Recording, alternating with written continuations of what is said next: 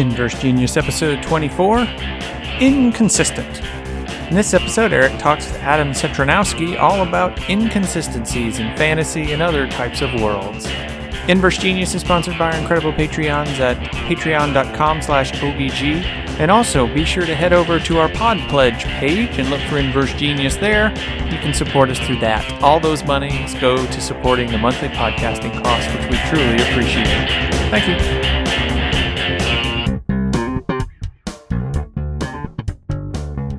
Hello, and welcome to another episode of Inverse Genius. I'm Eric Dewey, and you can find me just over at ericdewey.com, where pretty much all of my interests are consolidated.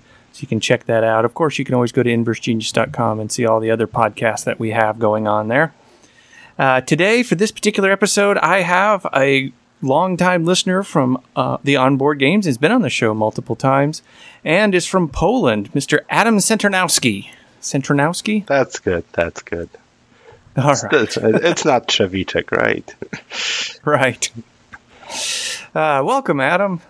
Tell the great listeners where you can be found if you want to be. Okay, I'm actually hard to find, but I guess for the listeners, if you want to reach out, my Twitter handle is at CETIMTG. That's CETIMTG, like the card game. I usually use it mostly for my professional and agile work, but you can reach out there. At Onboard Games, I usually add the Board Game Geek handle, but this is a different podcast. Indeed. So, you had contacted me with this very intriguing concept that we wanted to talk about.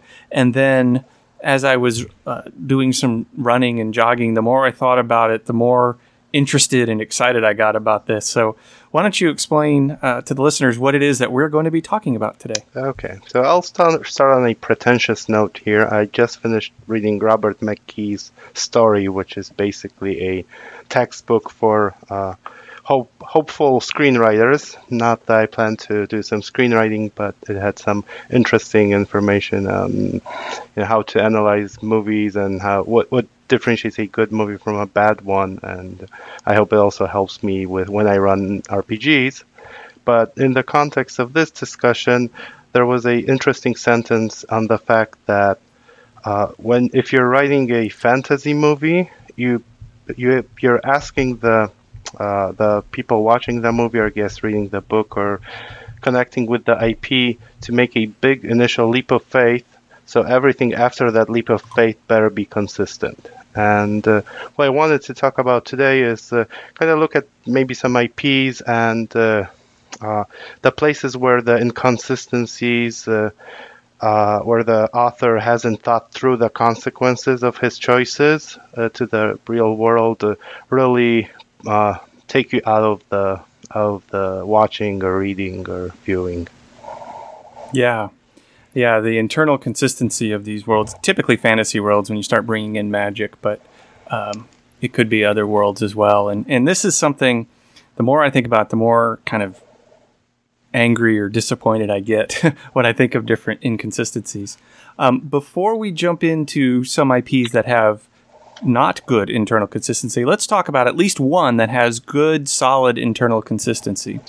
And for me, that would have to be The Lord of the Rings, the whole Middle-earth area, because the whole idea of Gandalf and his magic and all the wizards, I mean, they were there to be guides to the people, whether they were elves or humans or dwarves, and so they could have tried to take them over, and in fact that's what Saruman tried to do, but that's not their purpose in the world. Their purpose is to act as a guide, and ultimately only Gandalf sort of pulled that off. But that, first of all, explains why he's relatively reticent to just take charge and take command.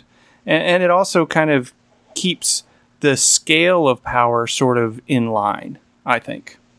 Yeah, and all memes aside, right, you understand why they had to be quiet, moving the ring through Middle Earth, or like they can fly in on the eagles and so on. It all binds together. You're not just saying Gandalf casts a wish spell, right, on Mount Exactly. Right. Yeah, I mean, if considering you had all those Nazgul flying around on Felbeast, if you just tried to go in with the Eagles, who knows what would have happened. The fantasy equivalent of anti-aircraft artillery or something. Exactly. Okay, so that's what... Now, granted, Tolkien created this whole world over decades, so the fact that it's very consistent is not a surprise because, there's just countless amounts of stuff that happened that he had already built. So when he was writing the story, he didn't have to think about what the impact would be of a particular thing because he already had thought that out. Counteract that with some other authors who maybe didn't. But before we get that, I had two examples. One is the Kingslayer Chronicles, right? Mm-hmm. So just pulling one thing from that world where you have, since you have magic users, sort of, right? And you have magical items like lamps that burn forever. And what I liked about that world is if you're rich enough, you can get that magic crossbow that kind of reloads itself or that everlasting refrigerator. But the reason why those items are scarce is that it's not even the material cost. It's the fact that you need the right skills to do it, and you want the motivation. So, and for those that have not read the books, this will be a really tiny spoiler, but most of the magic items are created by upper level or upper class students who make money for their to pay their bills, right? So you have to be skilled enough to be able to make the magic item, but poor enough to need to do it. So there's always a labor shortage, which makes the items available, but not commonplace in every household.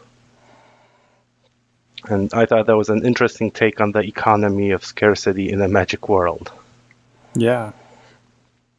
And the other IP I wanted to touch upon is surprisingly Dungeons and Dragons, or specifically second edition. I recall an article in a Dragon magazine on the Blood War a long time ago, right? When they were discussing the castles used by they weren't called demons and devils in second edition, right? They were the Batsu or... we'll just call them demons and devils because it's easier to keep track of. And they had their different castles on the lower planes, but the article really went into this. Like, a castle built by a demon is not going to have a moat and a wall and a something because the position is just going to teleport over it or cast a destruction spell or something. Rather, the castles were these intrinsic labyrinths where you had hall rooms that were just traps, like a room filled with acid from floor to ceiling, or a room built out of mirrors, so you suddenly don't know what's happening, right? So I also like that because this stereotypical fantasy game is going to have the old castle wall where the fifth level wizard would just cast fly over it, and right. Why bother at that point? Yeah.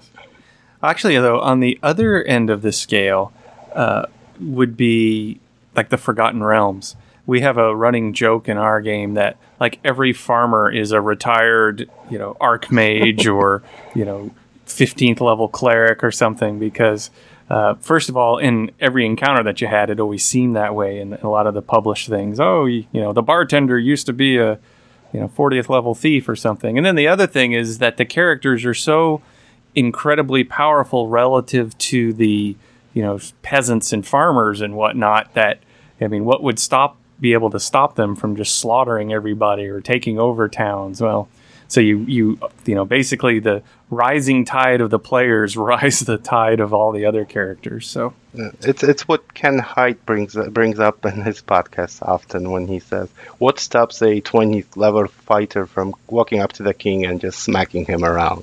Right? Exactly. The fact that the king was a 30th level fighter, I guess that's the only defense he has, right? Exactly. While you were talking, I did forget, I would be remiss if I didn't mention another IP that has good internal consistency, and that's the Discworld. The Discworld is your bog standard fantasy, at least it starts out that way. But real early on, he talks about how it's just not worth it for the Wizards to do all these great things, because really all they want to do is just sit around and enjoy big meals and read. But, if they take over stuff, then and there's actually a whole book that deals with what happens when suddenly they can do everything and take stuff over.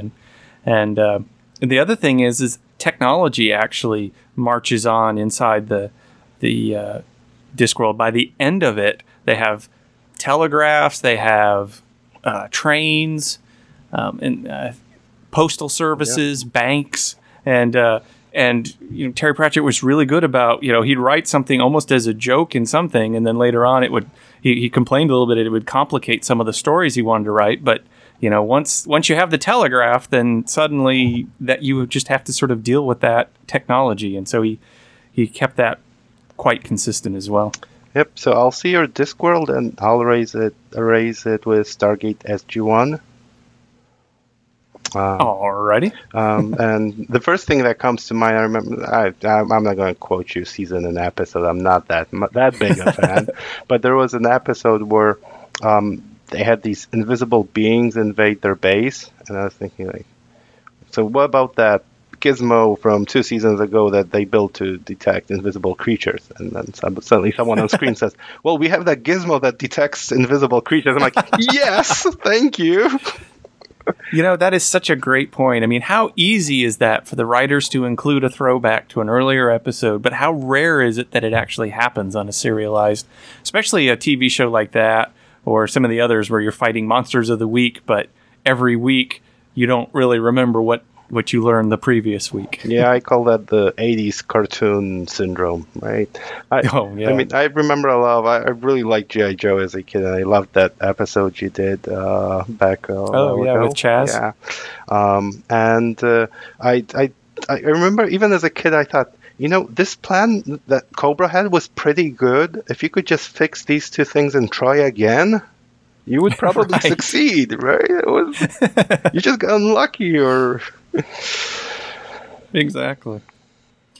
All right, so let's start picking on some people that didn't think things through, or some IPs that didn't think things through. Okay, so I'll give you a riddle.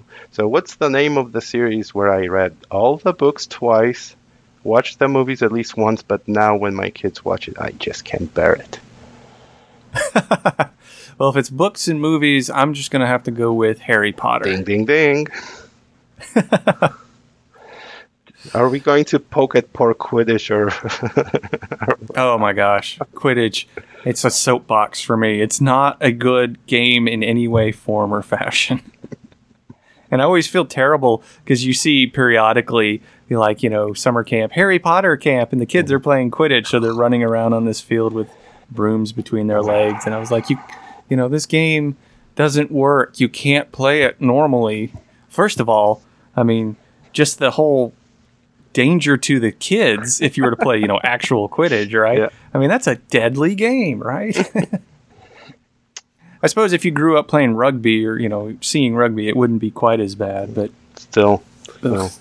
And then the scoring just makes no sense. And it's so fun because I remember reading something that J.K. Rowling wanted a way for Harry to be the star, but you could still do that without this 300 points. The whole golden snitch thing, absolutely. I mean, just look at any sport where there's positions on the team and anybody can have an opportunity to be a star. Just have to give them the opportunity. But okay, so Quidditch in and of itself, it doesn't really invalidate, or isn't not consistent internally. It's just a bad idea. Okay, so I've got probably four or five issues with the Harry Potter world. Now, again, let me caveat this. I enjoy it. I like Harry Potter. I've been to the London tour, I think, 3 times now. So, but there is a lot of it that just grates on my nerves. So I'd be happy to visit the Universal Studios because I think it would be a great experience. But especially the movies that cut out a lot of the background are really jarring, I think. But that's on the screenwriter. Right? Okay, so my biggest, hugest issue with everything in Harry Potter is the concept that the wizards have no idea what Muggle life is like, right? Oh, yeah. I mean, even Ron's dad is in charge of investigating, what mundane technology is, and they don't understand any of it. Yet, sitting in their house with Hermione and Harry are two people who grew up with regular technology and clearly are not unusual in that manner. So, and then we go to the other extreme where if you have all this magic, how are you poor? What does that even mean? Exactly. Yeah. At least Star Trek got that right. In a post scarcity environment, you're not going to have poor people. You might have thieves or ne'er-do-wells, but poor people, no. Yeah. Well, that as an aside, that was something that irritated me to no end. Was apparently Harry is incredibly rich, right? Mm-hmm. He's got all this money, gold sitting in the bank, yet he never sort of helps out the Weasleys, who apparently are poor because Ron is always having to, wear hand-me-downs and has a broken wand through half of it. And yeah. I think I remember like a priest saying like, magic schmagic, but Harry Potter is a awful role model, right? Well, yeah, and it suffers, and this is more an issue with the tropes of young adult stories, but it suffers from the fact that if only the people who knew what was going on took 5 minutes to explain everything that was happening, half of the tragedy that would occur wouldn't have happened, mm-hmm. right? But that's just bad screenwriting often, right? Yeah, I mean, that is pretty much the idea that teenagers can save the world mm-hmm. requires a certain bit of hand-waving sometimes to make that kind of thing happen. Yeah, as an aside, there's a role-playing game, Hero Kids, that's aimed at... Yes, yeah. And I think the book starts with saying, like, the assumption is that all the adults in this world are clueless, right? That's why you're playing yes. a 6-year-old who has to save the world again. And they kind of make fun of that trope, but at least they point it out. Yes. But then, again, you've got all of this magic going on, and it gets back to your point of why is anybody poor? They can do functionally anything, right? We've seen them fly, we've seen them teleport, kill things, transform into other things. I mean, it's limitless. So then you bring up the question of, well, why don't they rule the world? Mm-hmm. And they're clearly part of the government, right? Right. They apparently have agreed to, sort of this bicameral thing, or we'll take care of the magic stuff and the Muggles take care of the regular stuff. But I don't know if that's worldwide or if that's just in England. Because the other part of this is the whole other rest of the world is sort of ambiguous as well. Yeah, we have a school in France and was it Romania, Russia? What was the other school? Some quasi-Eastern Blockish area. So does that mean they closed the German school after the Archmage Hitler ran off or something? Right?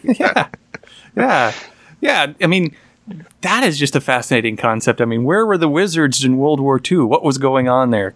I mean, you could actually have some really interesting stories where, the Nazis have recruited their own branch of wizards and now the other wizards have to kind of go. But I don't know, this being secret and hiding in plain sight and yeah, especially with the English wizards, right? They were being bombed all day long for 5 years. Right, yeah.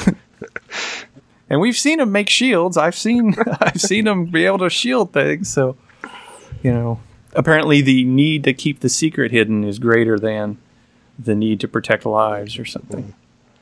As we saw in Fantastical Creatures. Right. Which, again, was just sort of hand wavery a little bit. It's like, well, this is why. And then to me, the core thing that bothered me, and it took me about 4 books before I got over it, was the fact that in every single one, Voldemort's the bad guy. Mm-hmm. As if there's only one bad guy in their universe. And I was really, by the 3rd or 4th book, I'm like, okay, fine. Every single time it's going to be Voldemort, so be it. But, but in the 2nd book, I was like, really? We're going to go dip in that well again? In the 3rd book? I'm like, okay. And then even with the Fantastical Beasts, it's Voldemort's, it's Sauron's master Morgoth or whatever. Yep. Well, at least J.K. could have maybe introduced the Horcruxes earlier, I guess, looking at hindsight, right? Get more. It looked like it was missing the through line, right? The through line was just Right. Voldemort, whereas you need more to hang on that plot to get.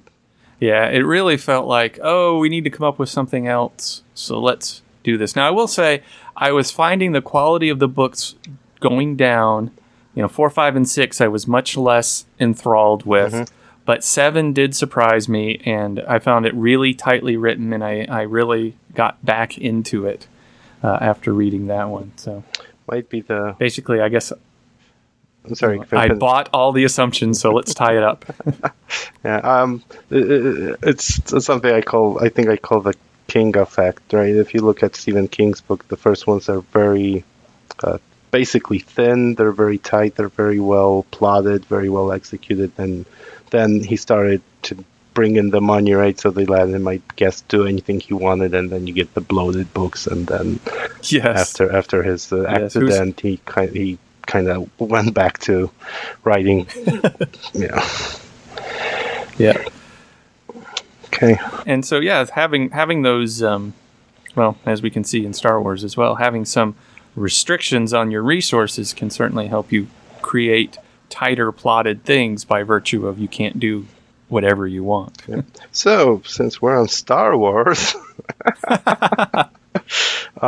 and again, I think anyone can come up with lots of plot holes. I think the most recent one is why doesn't everyone jump ships into other ships? Right. Right. And I know immediately there was some explanation that hyperdrives are very, very expensive and it's not worth the effort, and drones can pilot them and stuff. And I know, and that sounds exactly BS as it sounds, right? Right. Yeah. We gotta hammer this screw back into the board. But as I said before we started recording, I give Star Wars a pass for, I'm going to say, two headcanon things. One is, if we assume that the Force is kind of guiding everyone, then we can explain why these guys don't get shot, because the Force kind of deflected defected the blaster bolts, and because it was their fate to, I don't know, pull that handle or blow up the Death Star or something. And Right. then the next step is, if we look at the original Star Wars, it's the basic hero's journey distilled to the core, just in sci-fi trappings, right? And if we kind of look at, if we imagine that the whole plot of all the Star Wars movies are being told by that young guy, that guy from the what was the Casino Planet, the young boy that was at the end was like telling the story of Luke Skywalker. Like, Right. so, Yeah. if it's a myth that lives in the heads of all these people just telling this story, then you don't have to look at consistencies, right? When I go and tell the legend of Icarus, I don't have to explain that, like, you can't really glue feathers with wax to your back, right? It's some that Right. we can do it, and we don't poke holes at the myths. So if we think of the Star Wars as kind of a myth telling of the galaxy's history, then we can kind of shrug off some of these strange things, or we can blame Lucas. It's possible. Yeah. I mean, I think part of the issue is that with Star Wars is any little quote, any little line from the first 3 movies ends up having to have significance somewhere else. So, when Obi-Wan talks about fighting in the Clone Wars, well, now we have to have Clone Wars. When we start visiting those eras, and to me, the biggest sin is in the, it's not so bad in the current expanded universe, but in the old expanded universe, I mean, every single person had this incredible backstory by the time it was all over with, and half the time, whatever you saw of one of those races, whatever they were doing in the movie, that's what the entire race does. So, like, all the Rhodinians, the Greedos, are all bounty hunters, and that's not all the specious at all, right? yeah, it's crazy, and like if you read the book Tales from the Cantina, nobody went to the cantina because they had a hard day of farming and then they want to go get a drink. You know, there's all these incredible, sometimes good, mostly not good, you know, plots to go in there. And so did you get a chance to read the new Thrawn books? Timothy Zahn is like kind of reinvented. I've read the white one. Mm-hmm. I think it's just called Thrawn. Mm-hmm. I really enjoyed that one because you kind of saw Vader in the back, and you get to interact with Grand Moff Tarkin his day-to-day, right? And you get to see how the bureaucracy worked, and it was a nice look of how people can get corrupted by power and so on, and how the Navy works in a reasonable way. But I recently finished the second book, and the second book is, well, it was hard. Oh, the book. That's too bad. Book. So the Emperor sends Thrawn and Vader to investigate a disturbance in the Force. Now he does that because, 20 or 30 years ago, Thrawn met Anakin on that planet when they investigated Padme disappearing. So not only do we have this, oh no, they've known each other for 30 years, you also have Anakin, whiny as usual, and pining for Padme as usual, and like it's, oh man. And that does bring up another kind of issue with Star Wars, is apparently there's only 6 planets in the universe, it seems like, because that's the only ones they ever visit, right? Well, no, that one and was any planet new. they visit, that one was new, so at least they gave you that. That's true. And the main antagonist wasn't Count Dooku, it was his cousin or something like that. So props, exactly. Right?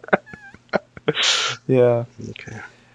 So, I mean, I did find, if you just take episodes 4, 5, and 6, I did find them relatively consistent, at least with coming with the Force. Mm-hmm. And part of that is just because the only real experience we have with the Force is Luke as he's learning to use it. And Vader does a few things, but he doesn't, and then the lightning and stuff. But so it was ambiguous enough to where it worked pretty well. But then, of course, as other movies came in, then suddenly, oh, by the way, you can do this and you can do this, and it starts to lose its consistency. I have to say I blame role players a bit, I think. Well, that was something I was thinking about, because when West End Games first came out with their Star Wars RPG, they did a pretty good job of keeping things reasonable. But as stuff kept cranking out, you needed to be able to make Jedis and whatnot, and then it just gets bigger and bigger and bigger. Yeah, and even going back, I remember when I think I had the first issues of Dragon magazine when they were released on CD. I think one of the last things. Yep, I have that.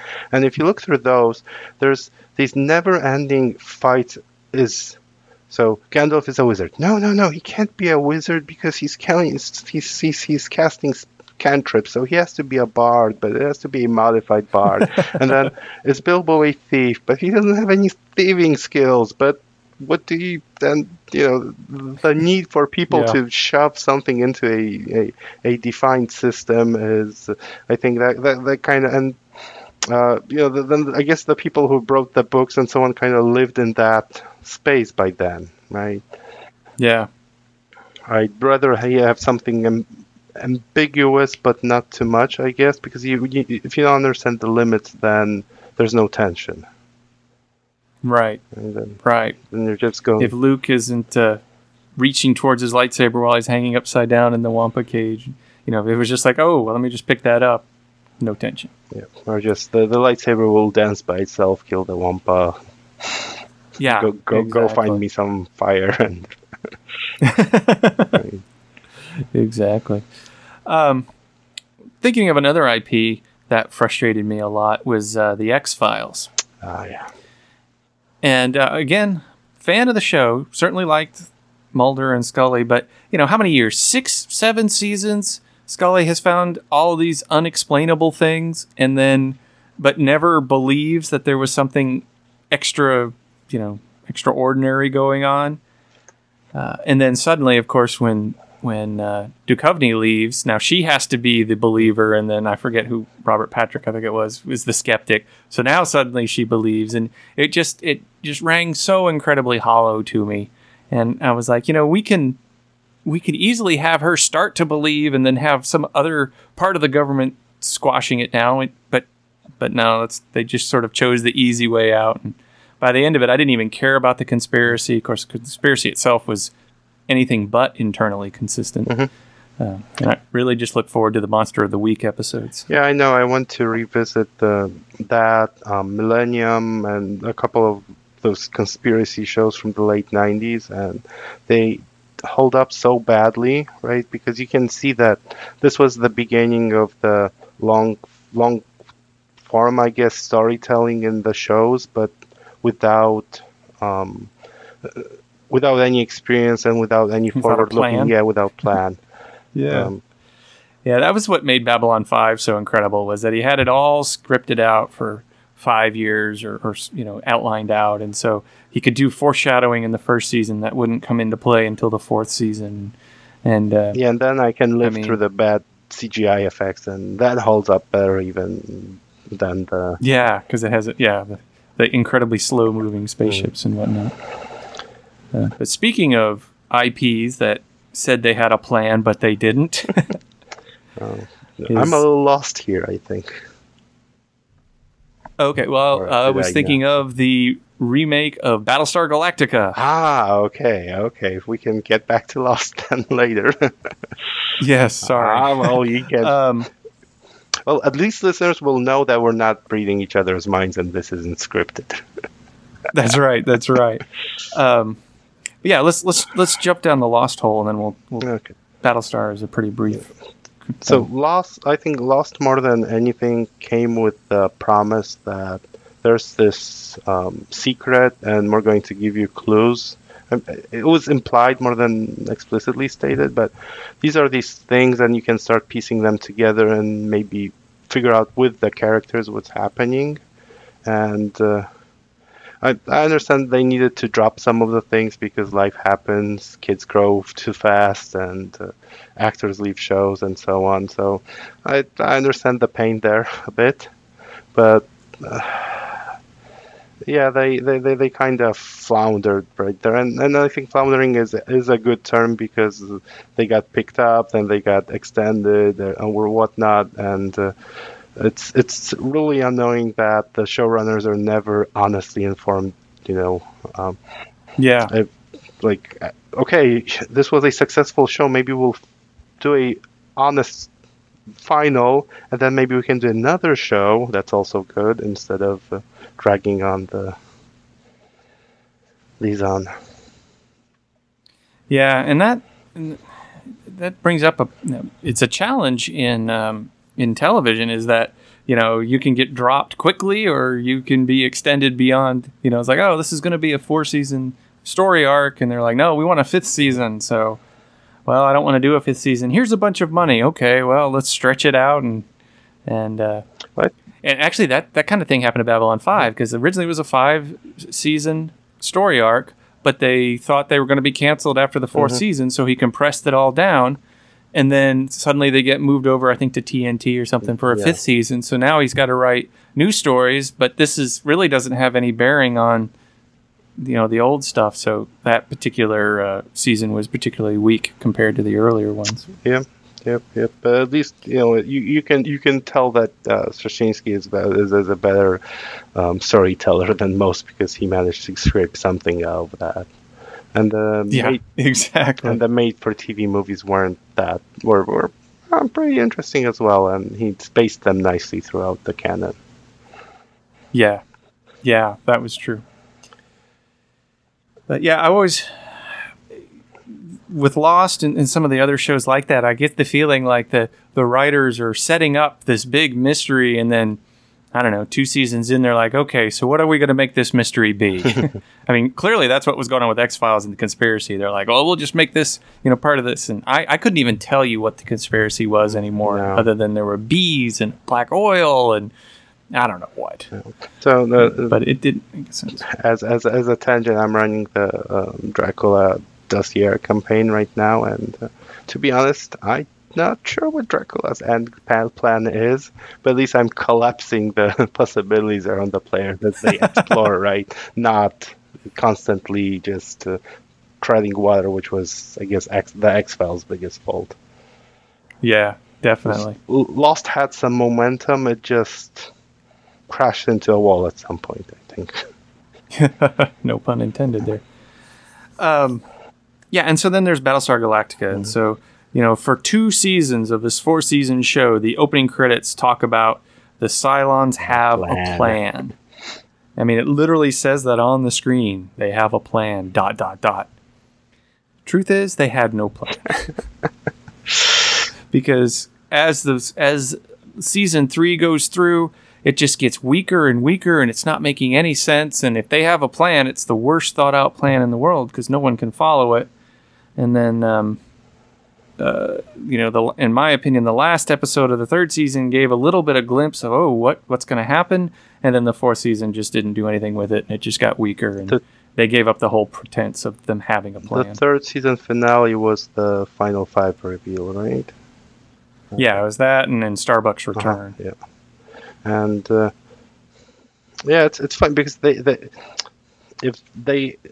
could have had a plan that fell apart because of the civil strife within the Cylon ranks, right? Yeah. And I think that was a good direction. I think maybe we should, I guess the Hawks and the Doves, right, within the Cylon. Right. That's an interesting concept, but. And then but they didn't do anything with it. No, and then and then the finale. I remember obsessively going back to the original Battlestar Galactica, looking for clues how to interpret what was happening in season 4. Yeah, and both of them made, I think, as much sense. No kidding. I mean, I really loved the original, 70s Battlestar Galactica, but I never looked for any consistency. Every episode, they never learned anything from the previous episode. So, were there any other IPs that we wanted to pick on before we? So, I'm looking at my notes, and I guess Hunger Games. I'll hit that as well. Oh yeah, that's a good one to pick on. I think it's. Everything that we talk about with Hunger is going to apply to the other. What was it? The Labyrinth? No, not the Labyrinth. I don't even know the name. The Maze Runner. Maze Runner. There you go. And the Divergent. Yeah. All, I had no stomach for those. So, I mean, again, high concept, and I think that our nitpicks boil down to this. I have this great idea for a high concept, and I don't think everything through. Because history is littered with these examples of where the victors made the people defeated suffer, right? Right. Throw them in the arena or do other things, and even Stephen King had that book about the U.S. dictatorship where you could start in this. Race where you just had to walk forward, and if you work too slow, you get shot, and then the last person won. Right? So the concept of these bloody games goes through everything, and I think I can picture a society that's so decadent that they make teenagers fight, life and death.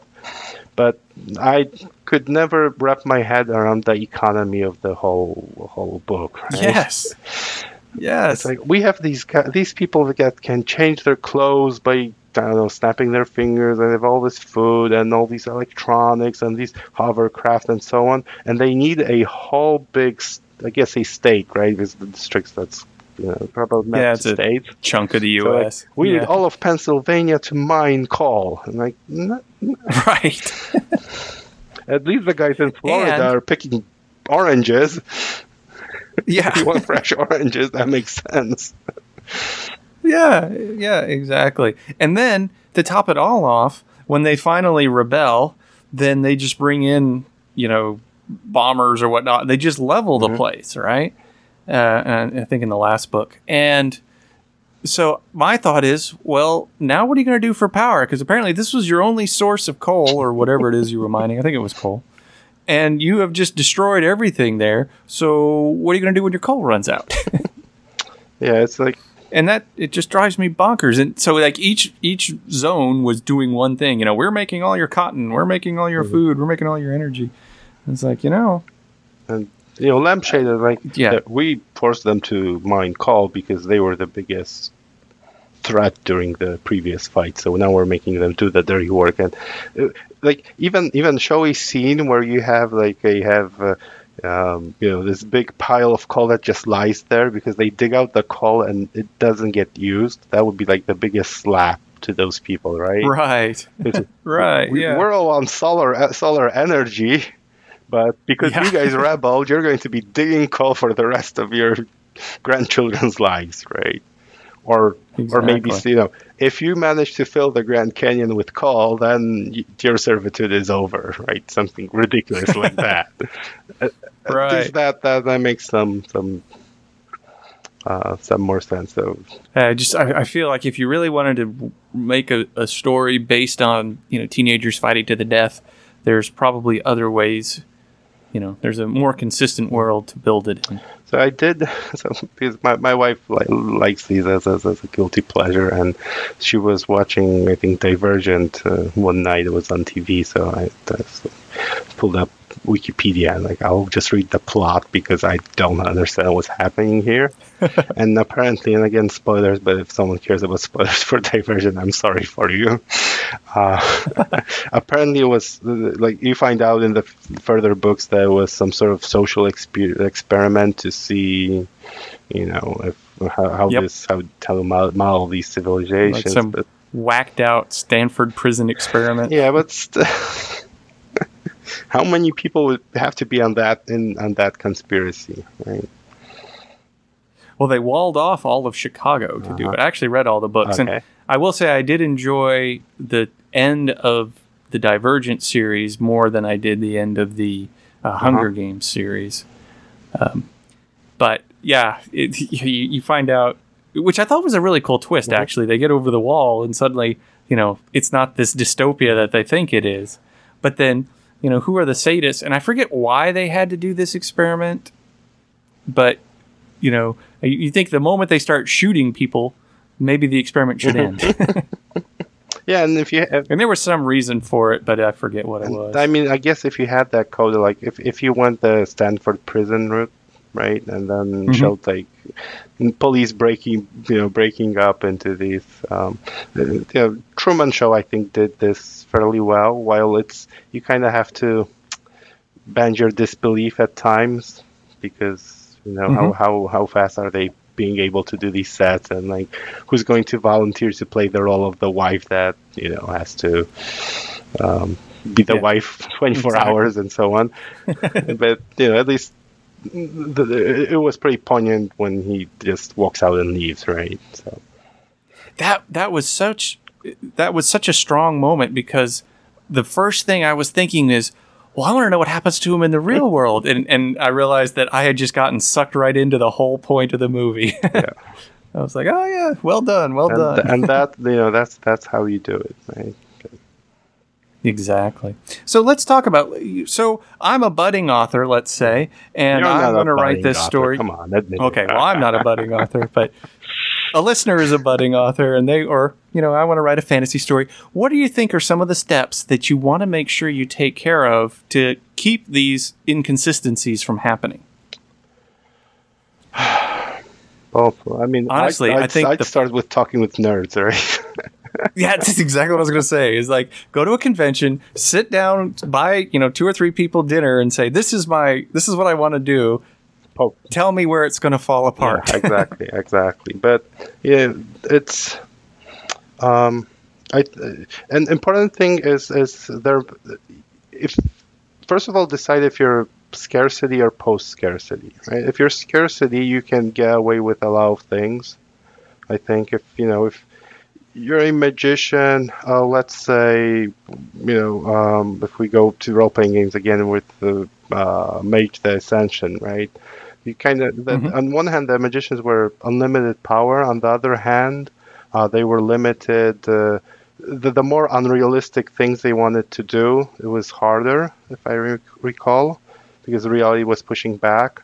So if you kind of wanted someone to trip over, you look to make sure he hit that uneven pavement, and that was all the magic you needed, right? But if you wanted to conjure a dragon in the middle of the city, that was very difficult. Right. And if you're doing post-scarcity, well, you better, think lots and lots of stuff through. And we have a good, very, very good Polish sci-fi author, Jacek Dukaj. And in one of his short stories, he actually had a post-scarcity situation where nanotechnology was at the point that regular consumer goods were basically free to produce, kind of like Star Trek, right? So you had 90% of the population which was on welfare. They went to school for like 3 years just to learn how to operate TVs and kitchens and stuff. And they just got, all the stuff for free. No one cared. But they got the mass-produced stuff. Then you had the top tier was the few people who had all the money in the world, basically. And in the middle, you had these creative types that, they direct movies or write books or do designer clothing to feed the needs of those people at the top. Right? So it was a completely different, it's a society that's completely different from ours because you had that big change in what was happening, right? Yeah. So think. And so, yeah, but so maybe imagine you're an RPG character who has this power, right? If you're a Jedi in a Star Wars game, so I actually ran a Star Wars game where I had a smuggler and 5 Jedi, and it fell apart like after 3 adventures because I had no idea how to challenge them. Right. We need to break into this train. Okay, force jump. Cut off the train. Yeah. Done, right? Exactly. I will say that was one of the things that I really enjoyed about the Solo movie was no force. Yeah.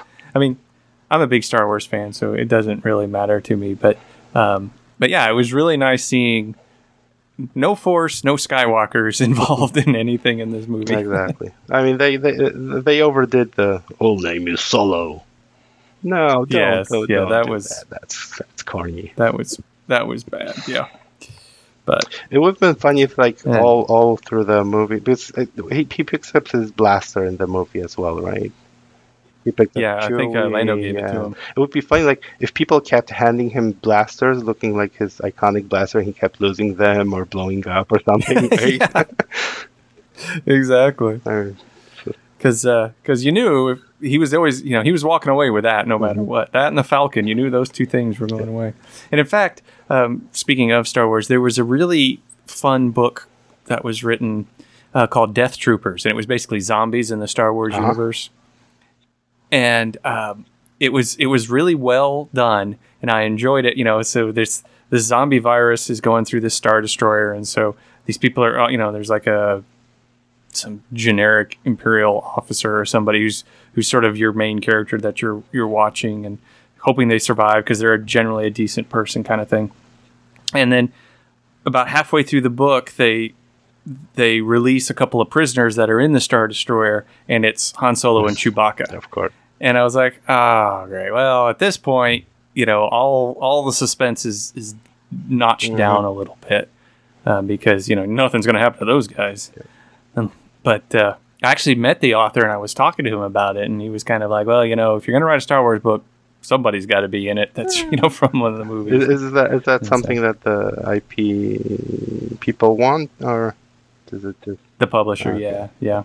Oh, speaking of good IPs, we started a while ago. Me and the wife started watching Z Nation. I don't know if you saw that. Oh yeah, I have not. Okay, so you'd think generic zombie show, but honestly, it's like Walking Dead done right. Yeah. Now you lost half the listeners, but well, I agree. I had to stop reading Walking Dead. It was just too brutal and Well, this is very brutal, but I think it's one of those places where they did think things through. It's your standard zombies wake up, most people are dead, survivors have to get from point A to Z. But I like the characters are fairly well motivated, and you have this secondary economy where drugs are important and bullets are used as currency and so on. But then you have these places where people kind of hold up and are living safely. And one of the episodes, they hit this place and you can sign up to win a sniper rifle. Right? And it's like 20 people, and the shooting range is a guy's driving an ice cream truck. And the zombies are mindlessly following him because they hear noise. That is funny. And so, and that's probably something an RPG player would think up of, right? I get in the ice cream truck and drive them. Yeah. And so think like an RPG, like if you had this power, if you had this weapon, if you were a wizard in Harry Potter's world, what stops you from winning for ruling the world? Right. And it needs to be something more substantial than like a social order or they just don't want to or something like that. I mean, there needs to be some reason behind it. Yeah, so I think actually that is the solution, is just think of it like an RPG, or if you were given this ability, how do you keep the world in check? You DM and I DM, and we know that players are very hard to... The tropes from the various IPs are hard to follow because players are going to look for the easiest way out. Mm-hmm. Right? So... yeah. Again, in my Dracula game, running around with UV lamps and silver bullets and so on, but it makes sense, right? Why would you send someone without UV lights to fight vampires? Yeah, exactly. But, it's already... You already have the checklist of, all right, these are the things we need. Or, you're playing the zombie apocalypse game, all right, we need this, and this. We've already thought it through, so... And how do you make it interesting? And when you have that answer, that's your world. Be it DM or book writer or something. Exactly. Well, Adam, this has just been a fascinating discussion, and I've gotten more off my chest than I realized I had. Psychotherapy through podcasting, the new fad. Exactly. So, there's probably a few listeners who've been yelling at their radio as they've been listening to this. So if you have other areas that we missed, you can put comments on the Inverse Genius podcast. You go to the page where it talks about the podcast, you can add comments about it, and we read all of those. And so, let us know some of the IPs we missed, or if we made a mistake, or if you disagree with us, let us know why. And if you're a big Star Wars fan and you disagree, it's ericdewey.com. Eric at ericdewey.com. I'm as big a Star Wars fan as pretty much most people. So, but that being said, I'm not immune to some of the weaknesses in the storylines. Cool. Well, Adam, thank you so much for joining me. I'm really excited that we're finally... It took you having to come off, halfway across come across the Atlantic Ocean so that we could actually do this, but I appreciate it. I was happy to do this, and this sets a nice cadence of podcasting with you about once a year, right? There we go. Fantastic. Well, I'm Eric Dewey. And I'm Adam Tetnarovsky. And you've been listening to The Inverse Genius Show. That's it for this episode of the Inverse Genius Podcast. The Inverse Genius Podcast is licensed under Creative Commons Attribution, Non-Commercial, No Derivatives 3.0 license. Thank you.